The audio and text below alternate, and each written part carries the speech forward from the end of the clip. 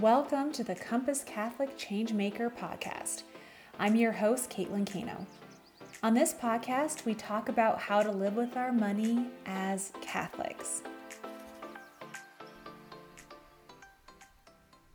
Hi, and welcome to this week's Changemaker podcast. I've been collecting questions that have been submitted by listeners, and we'll be answering those questions on today's episode. If you have any questions, please email us at podcast@compasscatholic.org. I love to hear from you and answer your money questions. Quick note, I omitted the names for the sake of privacy. So let's jump into this week's questions. All right, first question. Dear Caitlin, my fiance and I are about to get married. He's in the military and we expect to move soon after our wedding. My fiance wants to rent furniture and some appliances from a rental center. There are several of these located right by the base, and many of our friends are doing the same thing. He thinks there's no point in buying something that may not fit in our next place. Is this a good idea? Well, first of all, congratulations on your engagement. That's really exciting. And I'm glad that you're giving this some conversation rather than one person jumping into a decision without consulting the other. So thumbs up there. People who use these rent-to-own stores often end up paying twice the retail price or more for anything they buy. And they're often located by military installations because there's lots of young people who have reliable income, even though it's not a large amount of income. Ultimately, they come out ahead and you don't. The weekly payment may seem cheap, but these will cost you way more in the long run. They're able to advertise so much because they're making lots of money off other people's expensive decisions. So when you get all those mailers in the newspaper or you see their billboards up, it's because other people have made very expensive decisions and they can finance their advertising. It's a really expensive option. And if I were in your shoes, and I'm a military spouse. I've been there, done that. I've lived at military installations for a few months. I've lived at military installations for a few years. So I get it. What I do is when I'm at a new place, I look at my local Facebook marketplace and I also check out local thrift shops. You can also go to a scratch and dent appliance store and see if you can get a good deal there. So furniture is a need, right? Like we need furniture, you need a place to sit. You don't need name brand furniture. You don't need brand new furniture. So it may be a matter of adjusting your expectations and being okay with getting something used in the meantime. That way you can save up your money so when you get your forever home, you can get the perfect furniture that you want rather than getting mediocre furniture at every place that you live at for a few months or a few years. Something else to give thought to is if you own these pieces because you bought them for cheap at a thrift store or you bought them off Facebook Marketplace, you may be able to pay them forward when you leave that military installation and another young couple who's starting out may need some help. So just give that some thought. But what I really want to talk about here is approaching the situation with empathy with your fiance. There are some real reasons why these monthly payment or weekly payment options seem more attractive than saving. It may not even be that he's being impulsive. It may just be that he wants to feel like he's providing for you or you have a nice place to come home to after a long day of work.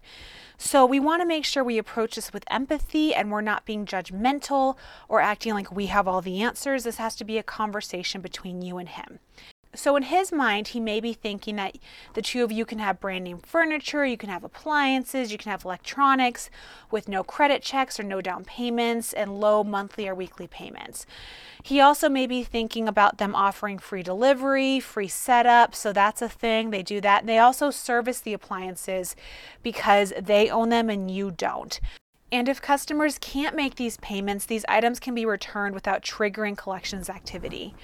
Because low-income families often lack savings cushions to deal with these financial shocks, they're often willing to pay a hefty premium for the flexibility of what Carnegie Mellon researchers call, quote, a completely inescapable contract. So this may just be what his family of origin did when they felt like they needed a big ticket item. What I would do is just lay out the math for him and explain another way to get what you need, but in a way that's not going to set you both up for financial failure. So when it comes to these rent-to-own places, whether it be for furniture, washer and dryer sets, and that sort of thing, you'll end up paying much, much more than if you just saved up and bought these items outright. The amount you'll pay out of pocket is even more ridiculous if you compare to buying the same item slightly used somewhere else. All right, so that is a really good question. We have our next question that is regarding credit card debt. And the question is, Dear Caitlin, my wife and I owe $10,000 on different credit cards. Because I've always saved for my retirement, I have some money available there. Is it wise to take from my retirement to pay off those credit cards? Ooh, good question here. So for this, I would say it's best to pay off your credit cards without invading your retirement. And something to note, if you're younger than 59 and a half years old, you're going to have to pay a 10% penalty for taking money out of your retirement. Plus, you'll have to pay income taxes on whatever you take out. So it's a really expensive way to get access to cash. Taking money out of your pension early to pay off your credit cards is generally not a good idea. You're also, in a way, stealing from your future self, and you're not addressing the problem of reliance on credit. You'll be treating the symptom, but you're not going to be treating the disease. So for this situation, this is what I would do. First is track and take control of your spending with a spending plan that includes a debt snowball payment. For that, you can use Mint, you can use YNAB, you can use an Excel spreadsheet. We have some great Excel spreadsheets available on compasscatholic.org. And you're going to use these to track and take control of your spending. You are going to be the one that tells your dollars where they're going rather than wondering where all your money went, right?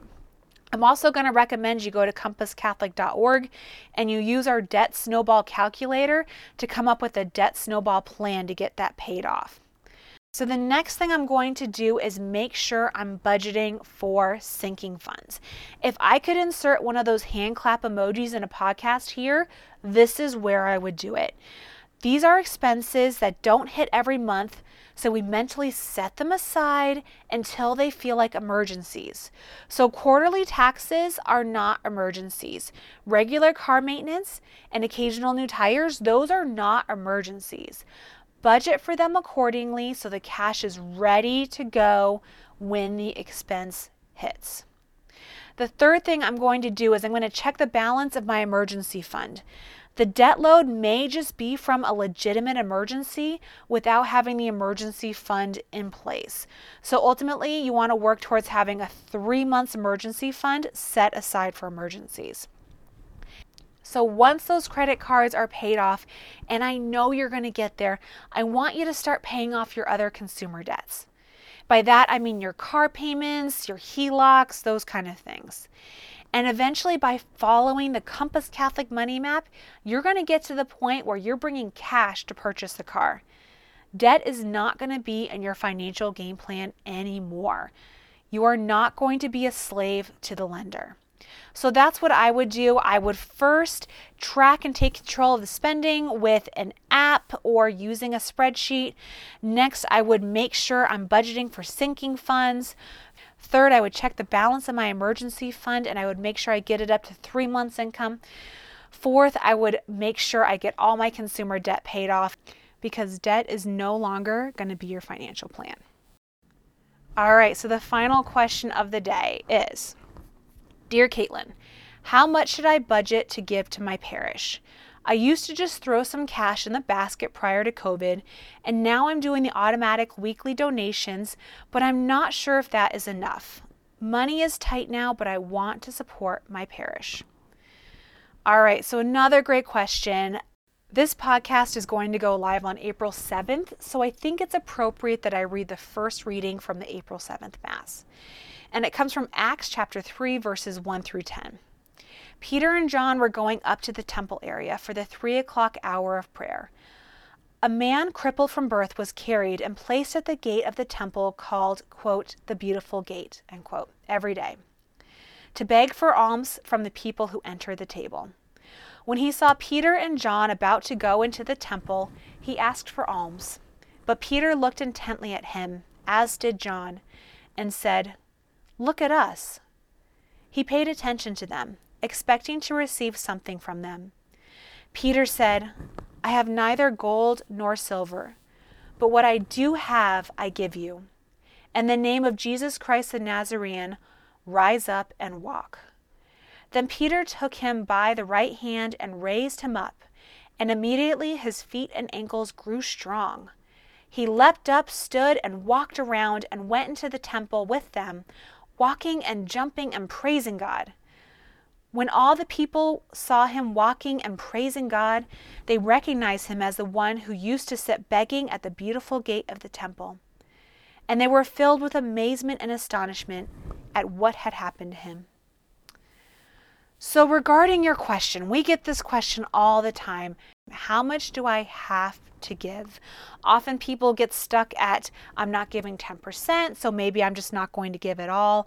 But really, in regards to giving, here's Compass Catholic's tips in regards to how much to budget for generous causes. The first one is giving should be periodic. We need to give frequently, and we need to give on a regular schedule, because if we're not giving on a regular schedule, we forget to do it. The second one is giving should be personal. It is the right and the responsibility of every child of God to be generous. The benefits of generosity far outweigh any dollar amount that we can ever give. God invites us all to participate in those benefits. Fifth, giving should be premeditated. You don't want to wait until you're asked or a missionary comes to your parish. You want to make sure you have thought it out before the ask happens. That way you get to enjoy the experience rather than giving from a mentality of scarcity. And sixth is that giving should be done without pride. All right, so those are our 6 tips in regards to how to budget for generous causes. We are called to not only be financially generous, but we're also called to be generous with our time and with our talent. Just like Peter did in today's reading, he didn't have gold or silver, but what he did give, he gave in the name of Jesus Christ. Your generosity plan should also take into account your time and your talent, not just your bank account. So I wish I can give you a percentage or some math equation when it came to being generous and how much we should give to our parishes. But the bottom line is generosity should be an ongoing conversation with our Creator. If I were to give you a percentage, that conversation would be stopped. There'd be no need for a conversation. Do it prayerfully. We want to make sure it's premeditated. We want to make sure it's periodic. We want to make sure it's personal. All these different wonderful things should be part of our conversation with the Lord about how much we are called to be generous with. But yeah, don't forget to be generous with your time and your talent. That man that Peter helped, he rose up and he praised the Lord. That generosity of Peter's time and talent far outweighed any gold or silver piece that anyone else had ever given that man. I want to thank those of you who submitted questions to our podcast at compasscatholic.org email address. And if you have questions, again, podcast@compasscatholic.org. We love to hear from you and we love to be helpful in any way possible. Thanks for listening to this week's episode. Thank you for listening to this week's Changemaker podcast. We invite you to go to compasscatholic.org to learn about our ministry and to learn about the different resources we offer. We also ask that you go to Facebook, you like us on Facebook, you follow us on Instagram, and that you subscribe to our podcast. Have a wonderful week. God bless.